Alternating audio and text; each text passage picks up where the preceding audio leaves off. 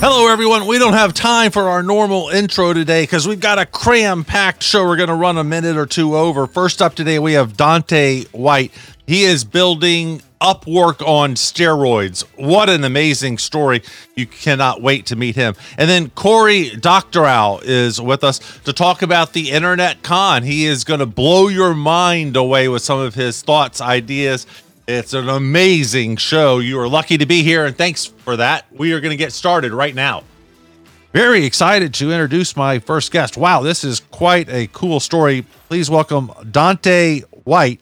He is the founder of Opus. We will learn about it, but boy, has it already gotten some awards. It was America's most impactfully privately held company for 2030. Dante has been named one of the 30 best leaders to watch by the Silicon Review.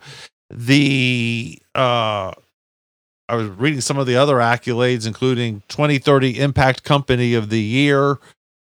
They beat out 50,000 other businesses to be part of a new reality show on entrepreneurship. We will definitely find out about that. Wow. Dante, welcome. How are you doing? Thanks. Yeah. Thank you so much, Jim. I'm doing great. Thank you. I don't have any clue what the business does, but boy, is it cool. What does it do? Yeah. So Opus is a technology and energy advisory company for, any kind of business. So we can help small businesses, one user shops. And we even help some larger everything I need in tech in one spot. Yes. Yeah. We simplify the process. Okay. So I need a SSL certificate. Yep. So SSL certificate. Yeah. So we do have domain providers as well and SSL certificates. We've got a platform kind of like Amazon. Yep. We've got some hosting partners as well. Someone to help with my website when it breaks? Yes, sir. We've got full stack development teams. So we can build not only websites, but also applications. All right. But then do you get into marketing or is it pure tech? I don't like if I said a Google ad campaign, that would be outside of the octopus. So luckily not, because we have a platform that's kind of like Amazon. Any business could go on there and find whatever type of tool that they need. Could be simple stuff like Microsoft, maybe Google for workspaces, could be cybersecurity, or some marketing stuff like MarTech, right? So you get into the domain, the SSL, Google ads, Facebook ads, things like that as well. We have business partners within our portfolio that take care of that type of thing. All right. Great idea. I love it. So what sets this apart from other tech suppliers that make you the most impactful privately held company? Is that the giving back to the community that sets you apart? I know that there's significant things for you to talk about there. What's the secret sauce that's making you win awards and such? So there's kind of two things, like from a structural standpoint, the marketplace and tool that we have to help businesses structure their software spend and all that is really part of it. You can go on, you can find any solution, you can manage it from a single console. So what that means is you get one bill, you have one single line of support, you're able to aggregate all your licensing and see utilization as well. So from a business cost perspective and organization perspective, it makes it really nice, right? Like, because how many times does it happen where something breaks, something ends up failing, you're trying to find the support number, is it this, is it that, you're wading through emails, you're trying to find your contract.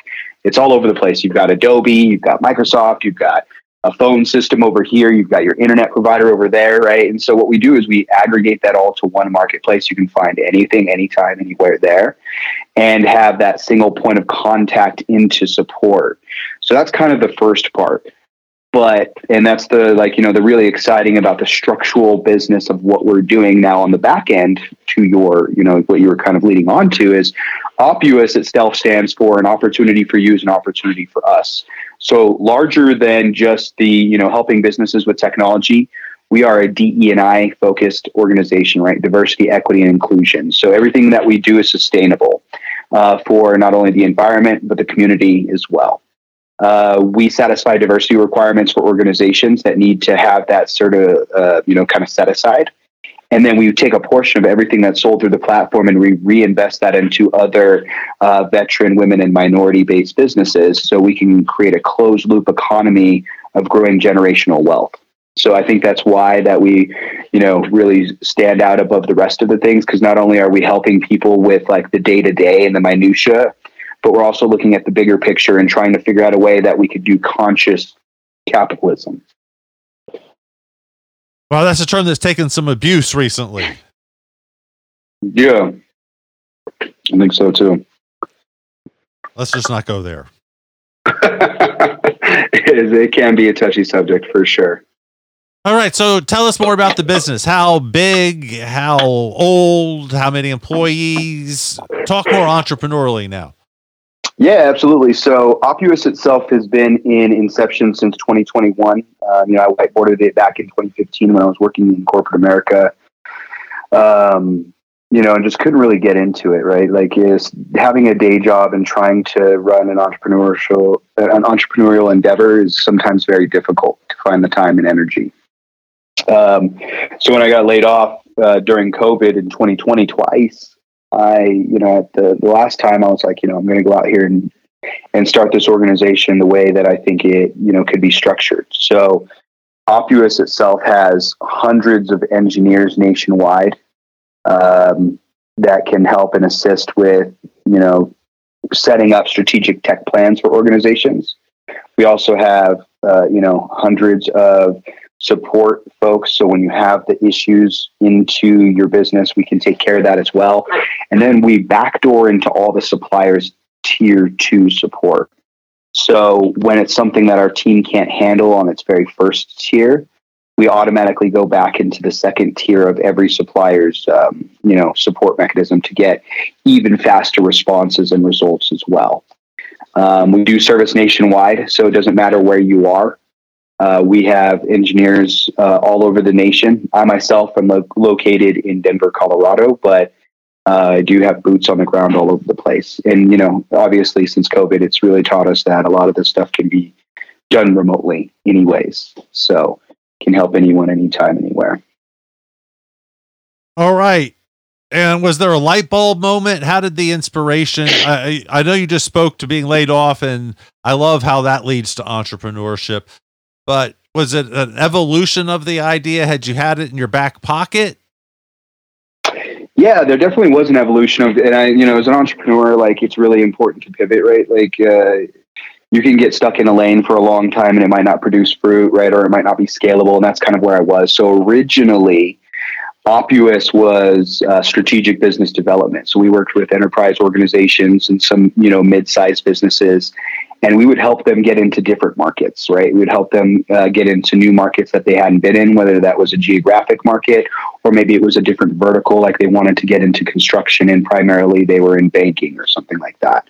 So we would create roadmaps, operational sales and marketing to get into new accounts and build out this new business model. The problem with that is the intellectual property was myself, right?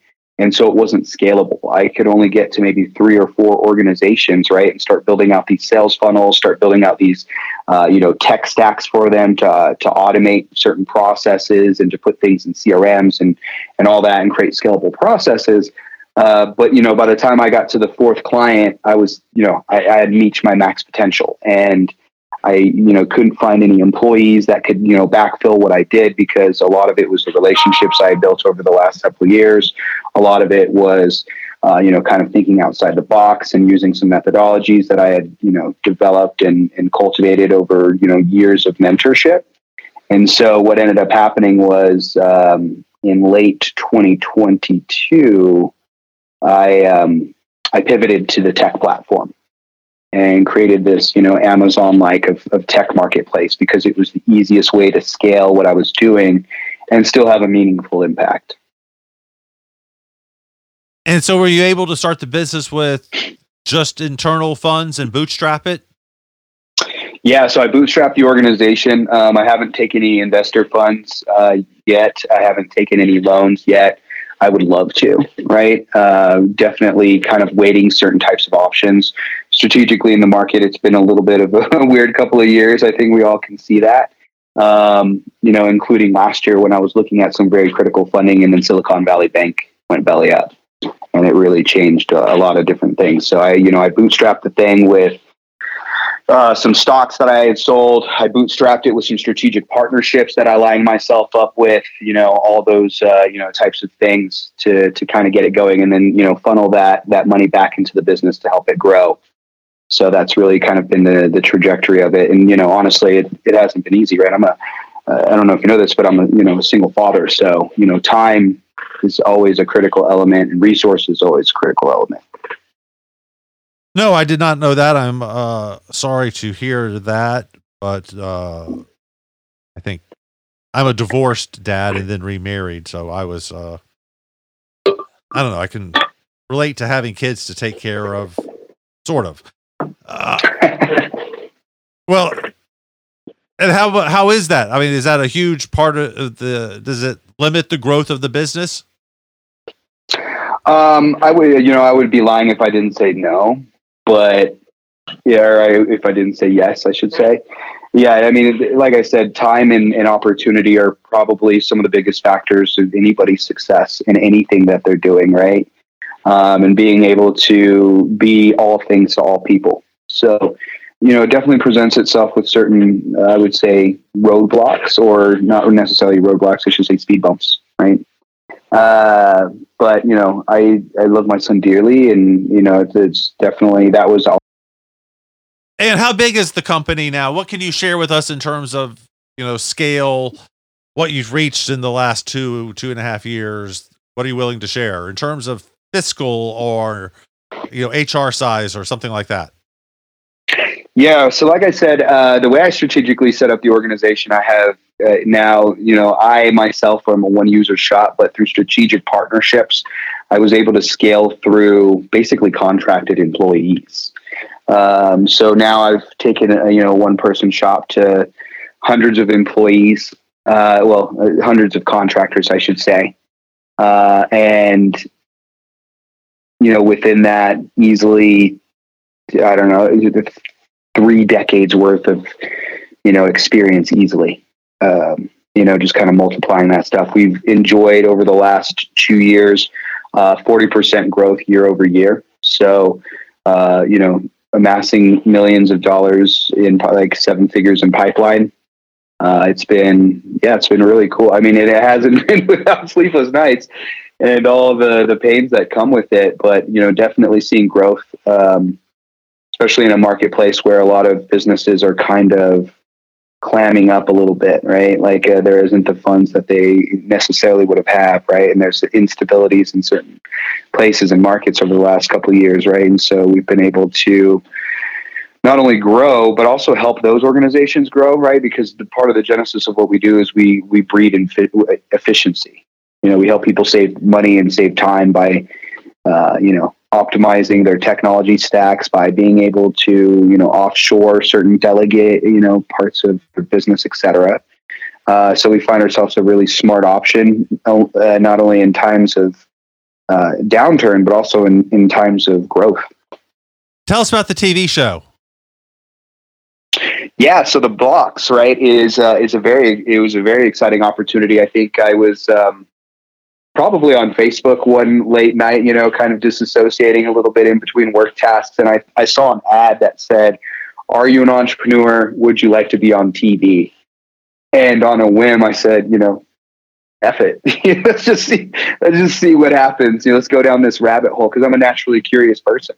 So I applied for the show, went through a series of casting calls and, applications and things like that. And I had almost forgot about it. And then out of the blue, I get, an email notification like, "Congratulations, you've been selected as one of the finalists to join us on The Blocks." And, super blown away. I had the opportunity to fly out to Overland, Kansas is where it was filmed at the time. And I joined 70 entrepreneurs from all over the nation to compete in the world's largest competition for startups. And what was the competition? What did you do in the middle of the prairie? Yeah, so there is a big co-working spot that they had us, and we all lived in a hotel together. But the way that it worked is there was kind of daily lessons. Like, let's talk about scalability. Let's talk about how do you get funds and investments. So there was like kind of like a classroom setting, educating us on how to get funding, the different types of ways to do it, etc. And then we would get 15 minutes to create a presentation based around that. And then we were judged that fit our business. And then we were judged by a series of very successful mentors and entrepreneurs from all over the globe.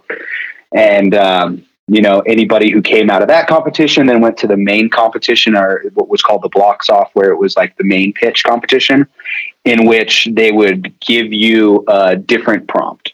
And you'd have very short amount of time to be able to, give your presentation on that. And and the judges would vote on it. And every day, there was like weighted scales and all this stuff. And it was crazy. The super long days, we would start at like 8 or 9 a.m. and we would go and film until like easily some nights. I think one of the nights I didn't get back till like 1, because I was invited back to the host's house, to play some pool and to chat and stuff like that. And where do we get to watch this TV show and when? Yeah, so this is the even more exciting part of it, right? So originally it was a webcast only. It was on Facebook Watch, and then also on their website. And then 2 weeks after it being released for my season to air, it was picked up by Amazon Prime Video. So you can also watch not only the show on the Beta Blocks website or on their app, because they have a proprietary app. For entrepreneurs, it's got all kinds of cool stuff on there, binaural beats and different types of things to organize yourself and all that stuff. But it also has the show. But yeah, it was picked up by Amazon Prime Video, and so you can watch it there. I'm on season 7, lucky number 7, baby. Very interesting. I love it. Let me tell you a little story. When I was running my very first business, it became apparent that I needed to win some awards and stuff. We were out raising money, and it was just the season of awards. And so I had a publicist, and they asked what awards I wanted to win. And I said, I gave a list, and they said, okay. And I won some of those awards. I wanted the 40 under 40 in my town in Atlanta and all of that. And I actually got number 1 of that class that year, and all of that kind of stuff. And it taught me a lesson that so much PR is purchased. And Dante, you've got the greatest PR ever, the most impactful company awards and all of the stuff, the accolades I mentioned. You just explained the blocks. There's no PR strategy about that. You were just up at 4 a.m. Other than that, though, do you have a publicist? Do you go out and seek these awards? I went out and sought mine. What about yours? I do not have a publicist. I'm entertaining the idea of getting one, though, right? Like, to your point, like, it's very important to create that credibility and get these awards and, kind of put the proof that is already in the pudding out there on the line for everybody. So I'm definitely entertaining it. Honestly, I just I find myself, like I said earlier in the conversation, I'm a naturally curious person. So I uncover a lot of opportunities, just through different avenues of searching, and also my network. A lot of people, say, hey, look, I think you would be a shoo-in for this. Let me connect you to, this gal over here, or this guy over here, right? And get me into, these different types of situations. And so I've been very blessed so far to find, these opportunities organically. But probably within the next year or two, you probably end up seeing a lot more of that, honestly, to your point. And what about the book, Single Parent Entrepreneur? When does that come out? As soon as I find the time to write it, I'll put it in ChatGPT. I'll just sit there and dictate to ChatGPT and have it help me write. I think that'll probably be the best way to get that done. Well, it'd be interesting how little you could put into the system to actually prompt out a book. If you were to say, here's 9 stories, each, 4 or 5 lines long, and you gave it to GPT and said, all right, now base a book. Here's 9 stories, 9 chapters, turn that into a book for me. Yeah. It'd be interesting. It's definitely doable. Definitely doable. And especially the more I do these types of engagements, like the radio interviews and podcasts, because then the more media that's out there, right, I can actually have it start pulling from things that I've said in interviews and things that I've done in the past to get my narrative, to get my voice, right, to get it proper. I don't know how often you use Chat GPT, but you can make it right in all kinds of different voice and styles. Right. Yes. Yes. Yeah. So the more I put out there, then the more is exposed, right, and gives it more fuel to be able to build that out. So that would actually, I should give that a whirl. Now, sometimes I say the things I need to hear out loud. I'm like, actually, I could probably even do that right now. There might be enough media out there to make that happen. Well, also, the way I write books is to take things that, just recordings, or just to sit down and start talking, and then take that and then structure that and throw some stuff out. And, the hard part is getting stuff out there. And so even if it's just verbal and then you use a transcription, that's, I think, the hard part. That's 75%, I think. And so. Yeah, that's what I mean. It's like there's enough verbal out there that I could have it transcribed and then turn that into, kind of subcategories within a book. Yes. Yes. Well, Dante, it's a fascinating story, and thank you for sharing with it. And I will watch you on season 7 for sure. That will be fascinating. And congratulations on Opus. How do we find out more? Follow you online, all that stuff, please. Yep. So you can find me at all social medias is OPPUOUS. I'm on pretty much all of them. I do have a TikTok, but it's not really very active, so don't try to find me there. But if you are interested in the marketplace, please go to OPPUOUS.com/marketplace. It is complimentary to every business out there. It will always be complimentary to every business out there. So it's just a great way for you to find and purchase the right tools that you need for your business and be able to manage them. And then if you are looking for more of a custom engagement, where our engineers will meet with you and be able to, kind of set you up for success, we do free consultations. So go to opus.com/prime-membership. You can find a little bit more about that. We've got 2 very affordable packages, one for $50 a month, the other one for $100 a month, where you'll get custom curated advisement throughout the course of your business, right?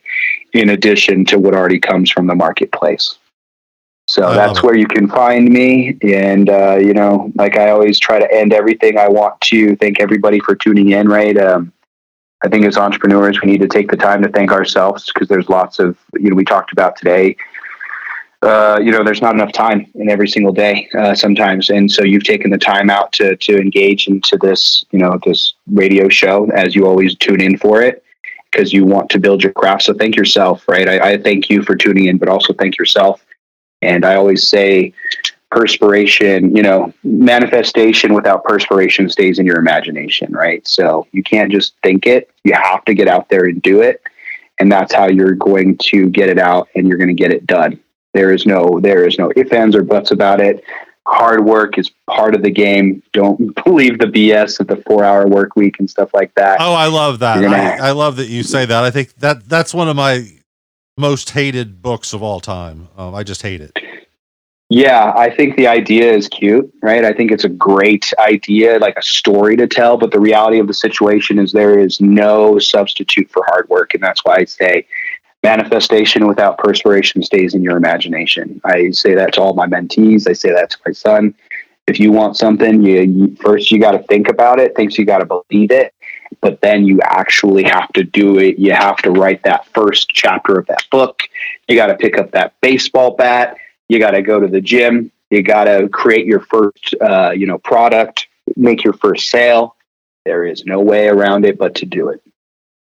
Dante, thank you so much for being with us. Great stuff. Really appreciate it. Yeah, thank you so much. It's been a pleasure, Jim. And we will be right back. Sell. Buy.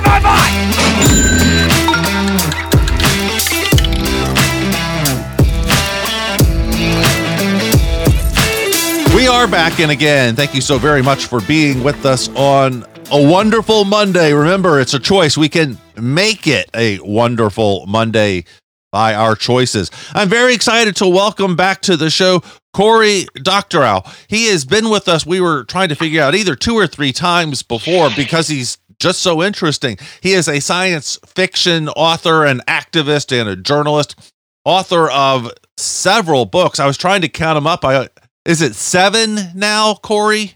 Oh, no, it's dozens. It's about 25. I wrote 9 during lockdown, so I've lost track. Okay, good. I have too. And so apparently has Amazon, because I couldn't find 25 books on there. Anyway, we're going to talk about one of his newest, The Internet Con, How to Seize the Means of Computation. Cory, welcome back. How are you? Thank you very much. It's a pleasure to be on. So, 9 books during lockdown. My God. Are you still locked down? Is that burst? So look, I write to cope with my stress. And so when I'm anxious and things seem bad, I just disappear into a writing hole. So when the lockdown hit, I climbed into my hammock in the backyard and basically sat there and wrote just book after book after book. Took, about 2 years of solid writing. And, some of these are novels. As we're recording this in December, I'm just about to go into the studio to record the audiobook of my next novel, a sequel to my book, Red Team Blues, called The Bezel. And we're going to be in the studio with Will Wheaton recording that audiobook just as he did the previous one. Some are nonfiction books like The Internet Con. And 2 or 3 really are cheats. So one is a short story collection. So I'd had a couple of short stories in the can before then, but I published several during lockdown, and I'm assembling them into one book. One is a collection of essays. I had a weekly column for a magazine, and I've assembled those into a book. And one is a graphic novel being adapted by Macmillan from a novella that I'd written. So I'm supervising the script, but it's really an adaptation. All right. Red Team, I remember, was the one about the crypto theft, right? Yeah.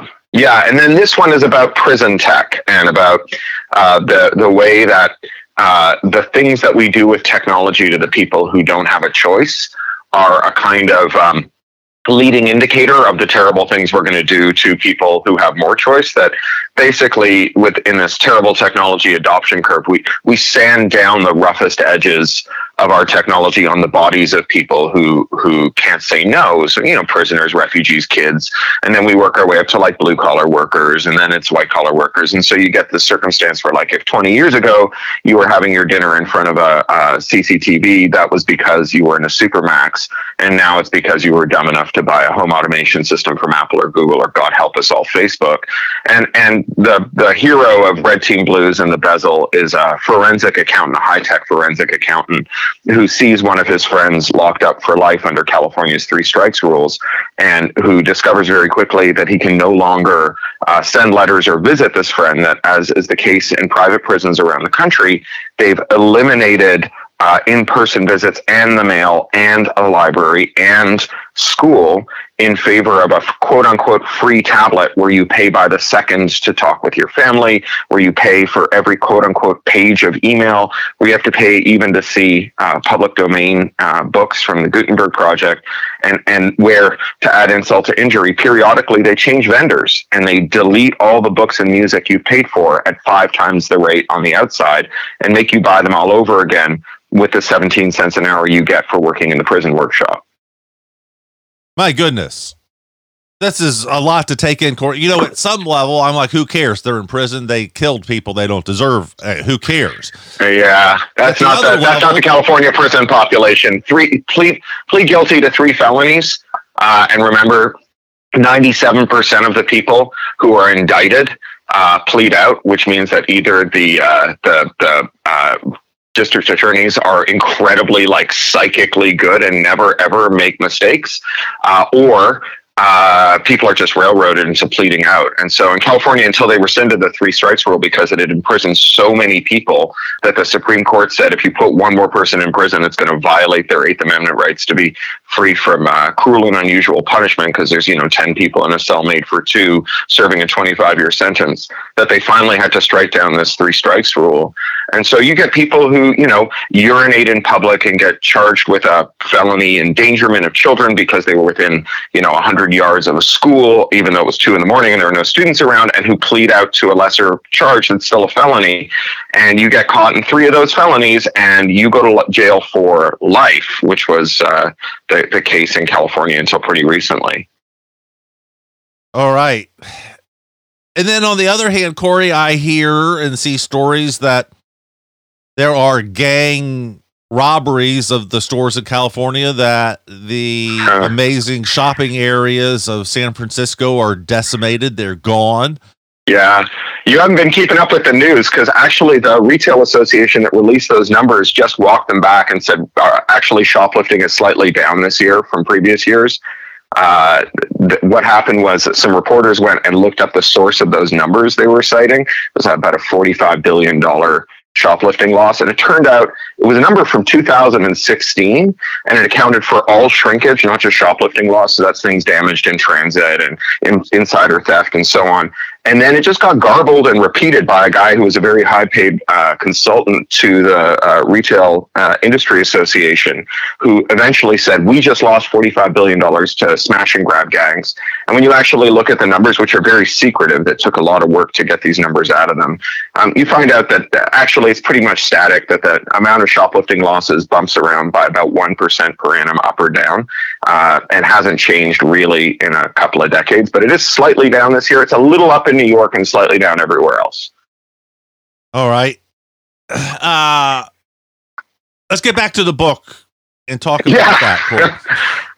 Talk to me about your writing process. How are you able to be so productive? 7 books or 9 books or whatever it was during the couple of years pandemic. I was just happy that I got a treehouse built in my backyard, Cory. That was our pandemic project. What does the process look like? Where do the ideas come from? Talk to me about the yellow legal pad or the computer or whatever. I watched a Tom Wolfe documentary last night. Absolutely fascinating. He typed everything on the old-fashioned IBMer. What about you? Yeah, a Selectric. That's fun. I love the sound of the Selectric. That whack, whack, whack when the little type ball hits the paper. I'm not like that at all. And we did some building too. We built a giant tiki bar in our backyard. My father, with dad joke style, named it the bar mitzvah when he came to visit. But we built basically an ADU for booze. It's quite good. But my writing process, I like a lot of writers. I started writing as a kid. I really enjoyed it. It was fun. I took writing classes in school, and I always got the extra credit assignments and so on. And I started to sell stories as a teenager to the magazines, because mostly I'm a science fiction writer.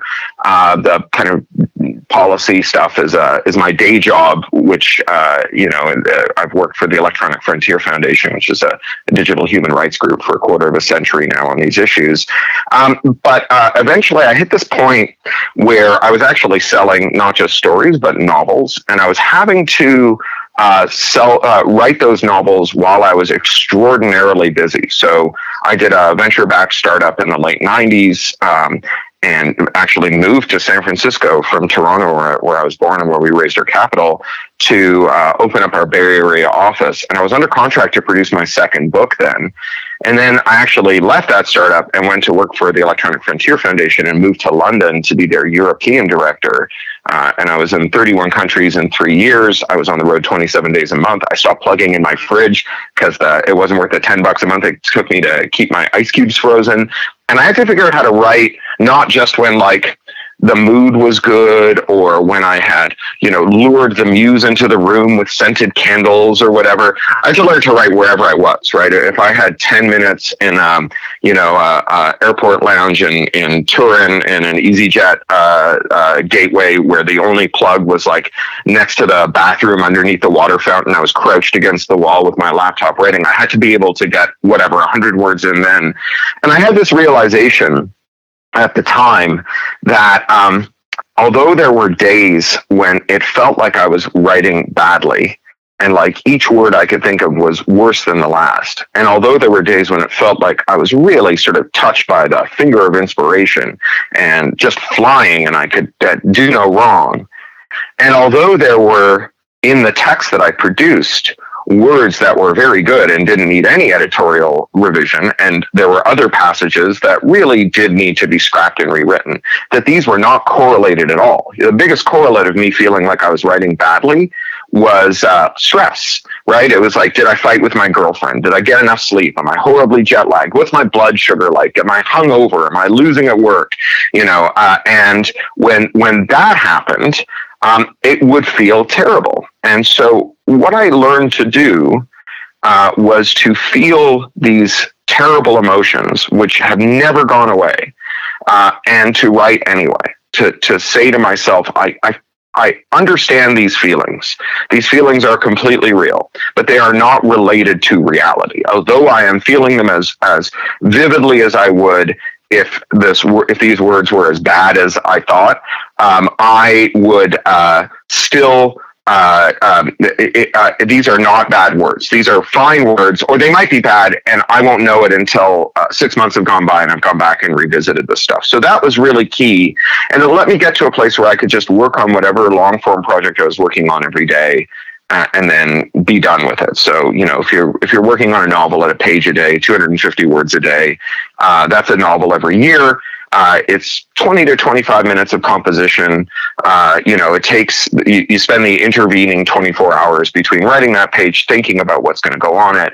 And one of my stupid people tricks here is finishing in the middle of a sentence, because then you get 3 words for free the next morning. And I'm not very bright, so it took me about a decade to figure out that if I forgot and finished the sentence, that I could just delete the last 3 words I'd written the day before and start over, and that worked too. So that's worked really well. And then, for my day-to-day practice and for research and for idea development, through that whole period that I'm describing, I've been a blogger. I was one of the founding editors of a website called Boing Boing, still co-own it, although I haven't written on it since 2020. And we were one of the first very successful blogs. I wrote between 5 and 10 blog posts every day for about 20 years, tens of thousands of blog posts. And the way that worked is that everything that seemed remotely significant, it seemed like something I'd want to keep track of, rather than scribbling a note to myself in a little notebook in my pocket that I would never be able to make sense of again, not just because my handwriting is terrible, but because when you're taking notes for yourself, it's really easy to cheat yourself and say, oh, I'll know later, and then you don't.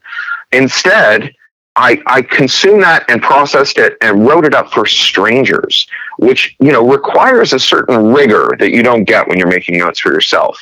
And it created both a literal database, right? This is all sitting in a WordPress database on a server that I can go back and search, as well as annotations, because my readers would write and say, hey, you're really foolish for having written this. Here's something you didn't consider, or hey, here's another aspect of this that's important.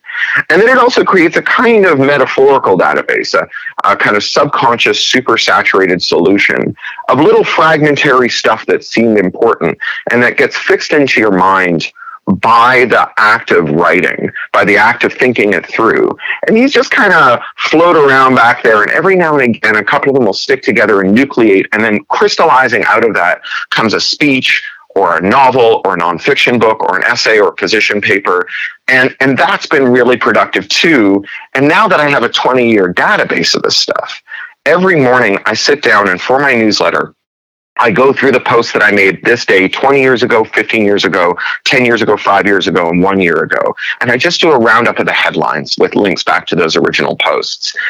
And that act itself reminds me of what I used to be thinking about and how my thinking has changed and what's changed in my world since then. It can be very heartwarming, the announcement of my daughter's birth, but it can also be really exciting to realize that something that I'm thinking about now actually really connects to something I was writing about 10 or 15 or even 20 years ago. It's a bit like when you're working dough and there's the dried out crumbly stuff at the edge and you fold it into the middle, you mix it back in, and it becomes part of the structure of the dough again. And so all of those things together, that daily writing practice, the ability to sort of feel the fear and do it anyway, the act of creating this database instead of making notes, all of this together is, I think, how I've become so extraordinarily prolific, especially now in my 50s, where I just have this gigantic database of stuff that is all sticking together in these novel and interesting ways. How many books are in your head right now that you have not published? Well, I've got two more Martin Hench books. That's the Red Team Blues book. I've got two more on the drawing board, and I've got about 7 or 8 short stories on the drawing board. I also have been thinking through a new nonfiction book. So I wrote 3 books in quick succession, nonfiction books that all chased the same idea from different angles. And this is also a thing that happens when you're writing blog posts, but also novels. You're often trying to capture a feeling or a sense or an aesthetic impact, and you come at it from different angles in different books, and you're trying to get there. And so the first one was a book called How to Destroy Surveillance Capitalism that was a rebuttal to Shoshana Zuboff and her book about surveillance capitalism.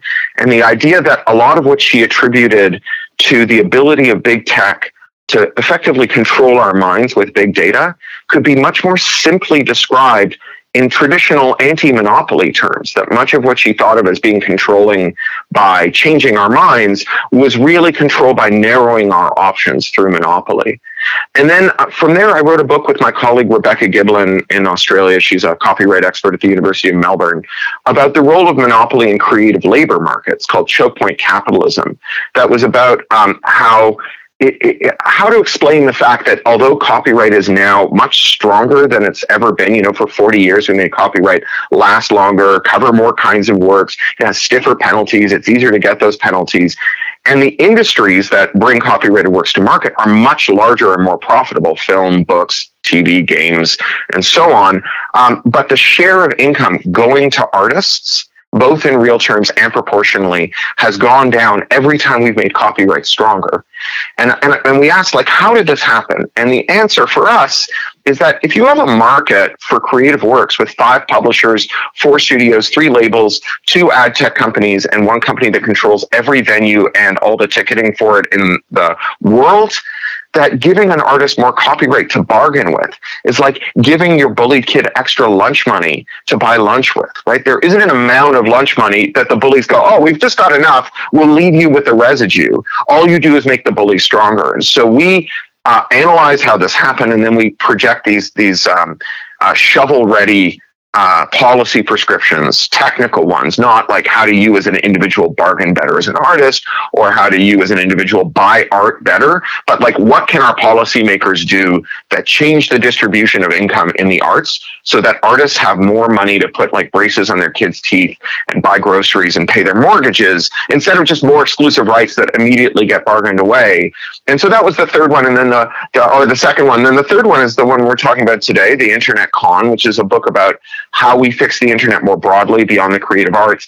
And then in the process of thinking that through, I started writing about something. I don't know, can I swear on your podcast? Yes. On your show, rather? Radio show, we're on 65. Radio show, I beg your pardon. I knew that. I knew that. I think that's why I said that. Edit it out. Okay, right, yeah. So there's an FCC rule. So it's a word that you could think of as interdification, except the turd is swapped for a 4-letter Anglo-Saxon monosyllable. And it describes the way that platforms decay, right? Where platform decay comes from, and again, what policy prescriptions we can do to reverse it. How is it that the internet is turned into 5 giant websites filled with screenshots from the other 4, and that every time we use them, the results seem to be worse? What policy ideas led to that, and what policy ideas can reverse it? What can we do to unlock markets so that entrepreneurs can re-enter the market, so that we can dream more than, starting an acqui-hire company that just gets bought and killed by a big tech company? We can dream of more than like getting a job for life at a big tech company that comes with like free kombucha and massages on Wednesdays. We can certainly dream of more than like being a Googler who gets laid off along with 12,000 other Googlers like a month after the company does a stock buyback that would have paid all those salaries for the next 27 years. So what can we do to dream of like a much more robust competitive internet that recaptures the entrepreneurial spirit and the value that was delivered to innovators and to their users in the earlier days of the internet before this consolidation. And so, that might end up being the fourth book in this ongoing series of how to understand what's happened with tech and what makes tech worse, and then how we make it better. So tell us more about the Internet Con, how to seize the means of computation.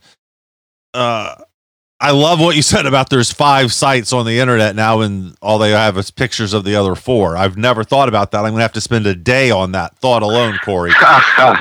Deep dive me into your Internet Con book.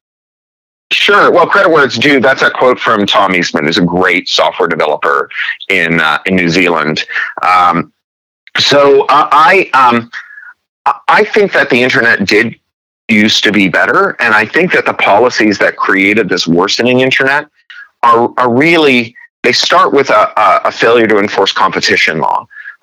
We used to have really robust competition law until about the Carter administration, where it started to get weaker, and then under Reagan it got much weaker, and every presidential administration since has made competition law looser. And so what that's allowed companies to do is buy competitors. So think of a company like Google, which had one really good search engine 25 years ago, but then everything they built in-house, almost without exception, was a failure. It's not just like their RSS reader or their Wi-Fi balloons, but all those social media networks, messaging clients, and so on. The Google graveyard is filled with the bodies of dead tech projects. And yet they are in all these different lines of business: mobile, server management, collaboration, mapping, and satellite imagery, and so on. And all of those companies, even YouTube, they're all acquisitions. And those all would have been banned until the Reagan era. And so what that would have done is meant that after Google did this amazing search engine, they would have collapsed the way that, say, DEC collapsed, or Compaq collapsed, or Cray collapsed. And they would have cleared the field for a successor company. Instead, they were able to buy their way into continuing dominance. And as we've seen in this new DOJ case against Google, they're spending about as much as Elon Musk spent on Twitter every single year just for default position in every platform, so that you never even try another search engine. So if you raise capital, mean default position, the fact that you buy a new computer and already it's loaded with their stuff. Yeah. Every browser, every mobile device, you buy an iOS device, right? You buy an iPhone, and the default search engine is Google, right? It's the single largest deal the two companies do every year, and it's done individually between the two CEOs. They sit down and they make that bargain every year. So you never even get to try another search engine. So if you're a search engine entrepreneur with an idea as revolutionary as PageRank, it doesn't matter, because no one will ever discover your search engine, because the default is set on all these platforms. So you get these companies that buy their way to dominance through buying competitors, and then you also get companies that buy their way to dominance by selling below cost. So like Amazon tried to buy a company called Diapers.com in its early history. Diapers.com sold diapers. They said, we're not for sale. We've got a really good business. We're in profit here. Unlike Amazon, which is losing money on every sale because the capital markets are willing to fund them to do that. And so Amazon said, right, we're discounting diapers. They lit $100 million on fire in the next 6 months selling diapers significantly below cost until Diapers.com went out of business. They were bought for pennies on the dollar by Amazon and then shut down. And that also was illegal. Right, these predatory pricing arrangements. So you get this. The first thing that you get is the concentration of tech down to a small number of companies. Now, when an industry concentrates into a small number of companies, it becomes much easier for it to capture its regulators, because regulatory capture requires that everyone speak with one voice. If half of you are telling regulators one thing, the other half are telling the regulators something else, the regulators are going to go, right, we're just going to go look at the evidence. But if everyone shows up telling the same story, then that story becomes the regulatory framework. So if you remember the Napster wars, there were like a couple hundred squabbling tech companies, but 7 entertainment giants. And the entertainment giants had total message discipline. Every court, every regulator, every lawmaker heard the same thing about copyright and peer-to-peer, whereas tech companies were all over the map. And because there were so many of them, they couldn't even agree on like how to cater a meeting to discuss what they should tell the regulators, let alone what that message should be. And so now tech is, super concentrated. They've managed to capture their regulators, and that lets them be both under and over regulated. So they're under regulated in the sense that we say that the traditional contours of privacy law, consumer protection, and labor, they don't apply to tech. If you do it with an app, it's not a violation. So, if I were to have a wage that I paid to my workers that varied from minute to minute based on my view of what they were willing to accept, I would be a giant NLRB like kind of incoming target, right? I'd be in their crosshairs. But Uber does this thing called algorithmic wage discrimination, where there are two kinds of Uber drivers. There's drivers who are really picky, they call themselves pickers, and drivers who take every ride, they're called ants. Uber's pricing algorithm notices which drivers are picky and offers them a premium to drive. But as they drive more, the premium dwindles. And if they start driving less, the premium goes back up again until they've been finally like kind of exhausted in this, fisherman's game of giving them a little line and reeling them back in. And once they're accepting this low wage consistently, which is kind of a marker for having given up whatever side hustles they had that let them not drive Uber, their wage is permanently fixed at this low rate, right? So not only would that be technically impossible for a traditional employer, it also would be illegal, but you obfuscate it with an app and you're fine to do it. Amazon does versions of this with how they pay out premiums to the people who sell on their platform, and they have these things that would normally be illegal as a consumer if they were done to you. So if I go into a store and I say, right, I'd like 7 Duracell batteries or 8 Duracell batteries, please, and Amazon sold you 7 Duracell batteries across the counter, they would be violating fair trading laws. But they have this $31 billion a year payola market where you pay to be the top rank for a search result, even if you're not the best match for that search result. And so you can search for common products, and instead of getting the product that is high quality that you thought you were looking for, you get a product that's a knockoff where they've traded product quality for advertising dollars to be at the top of the results. And if you take the top result on Amazon for a search, you will on average pay 30% more than you would for the best result. So again, this is just a total ripoff.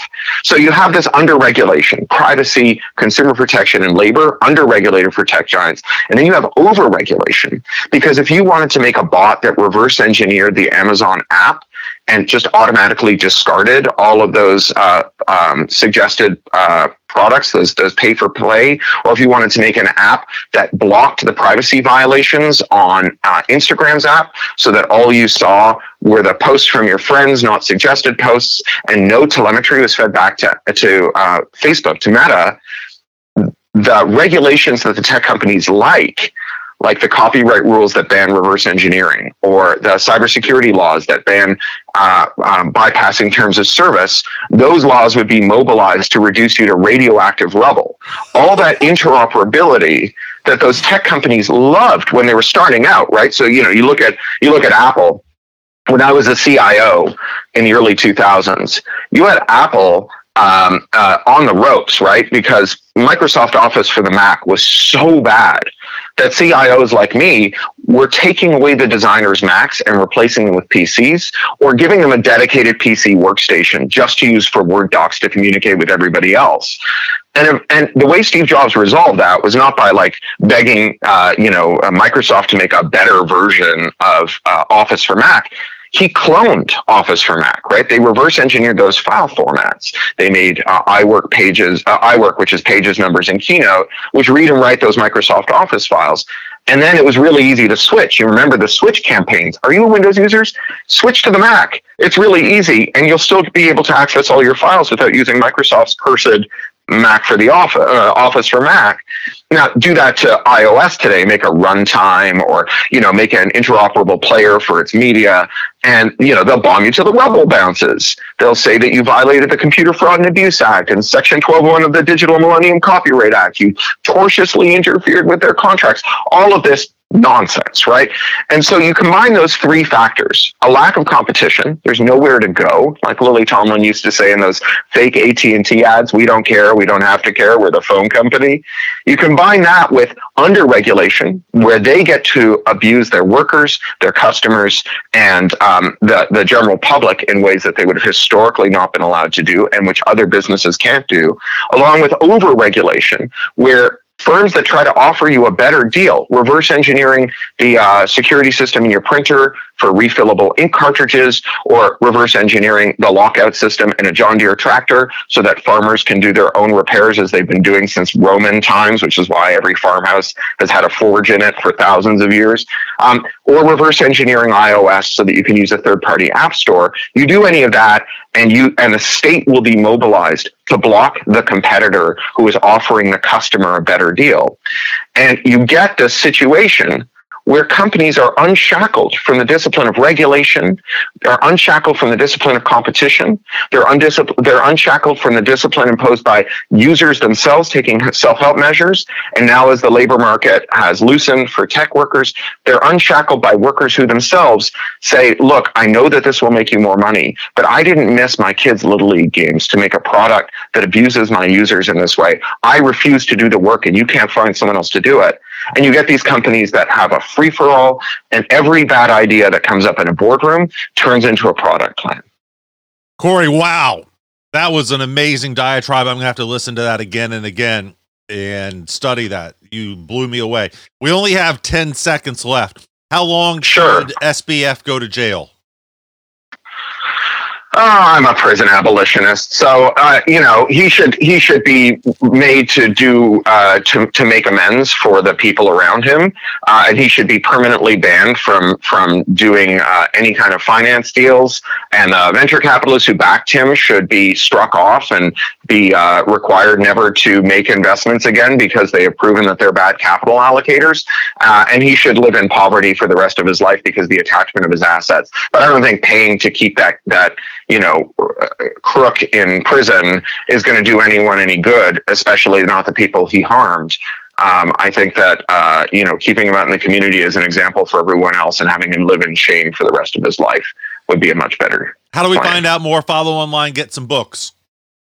Yeah, pluralistic.net is where you go. It's my daily newsletter. Links to all my books. You can get them in any bookstore. They're mostly from Macmillan, also Random House and other big publishers. I understand the irony of that. And I've got a daily newsletter and RSS feed and all those other things. They're surveillance free, they're ad free, they're tracker free, and they're all Creative Commons licensed. So you can republish them and even charge money for them.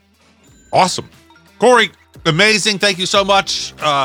This is why we have you back. You're a fountain of new thoughts. I appreciate it. All right. Thank you. It was really my pleasure. Hope to come back on when one of those other bajillion books I wrote come out. We will have you back. You're on the list. Cory, great stuff. All right. Thanks a lot. We are out of time for Thank today, you. but you know what? We come back real soon. Be safe, everyone. Take care. Bye now.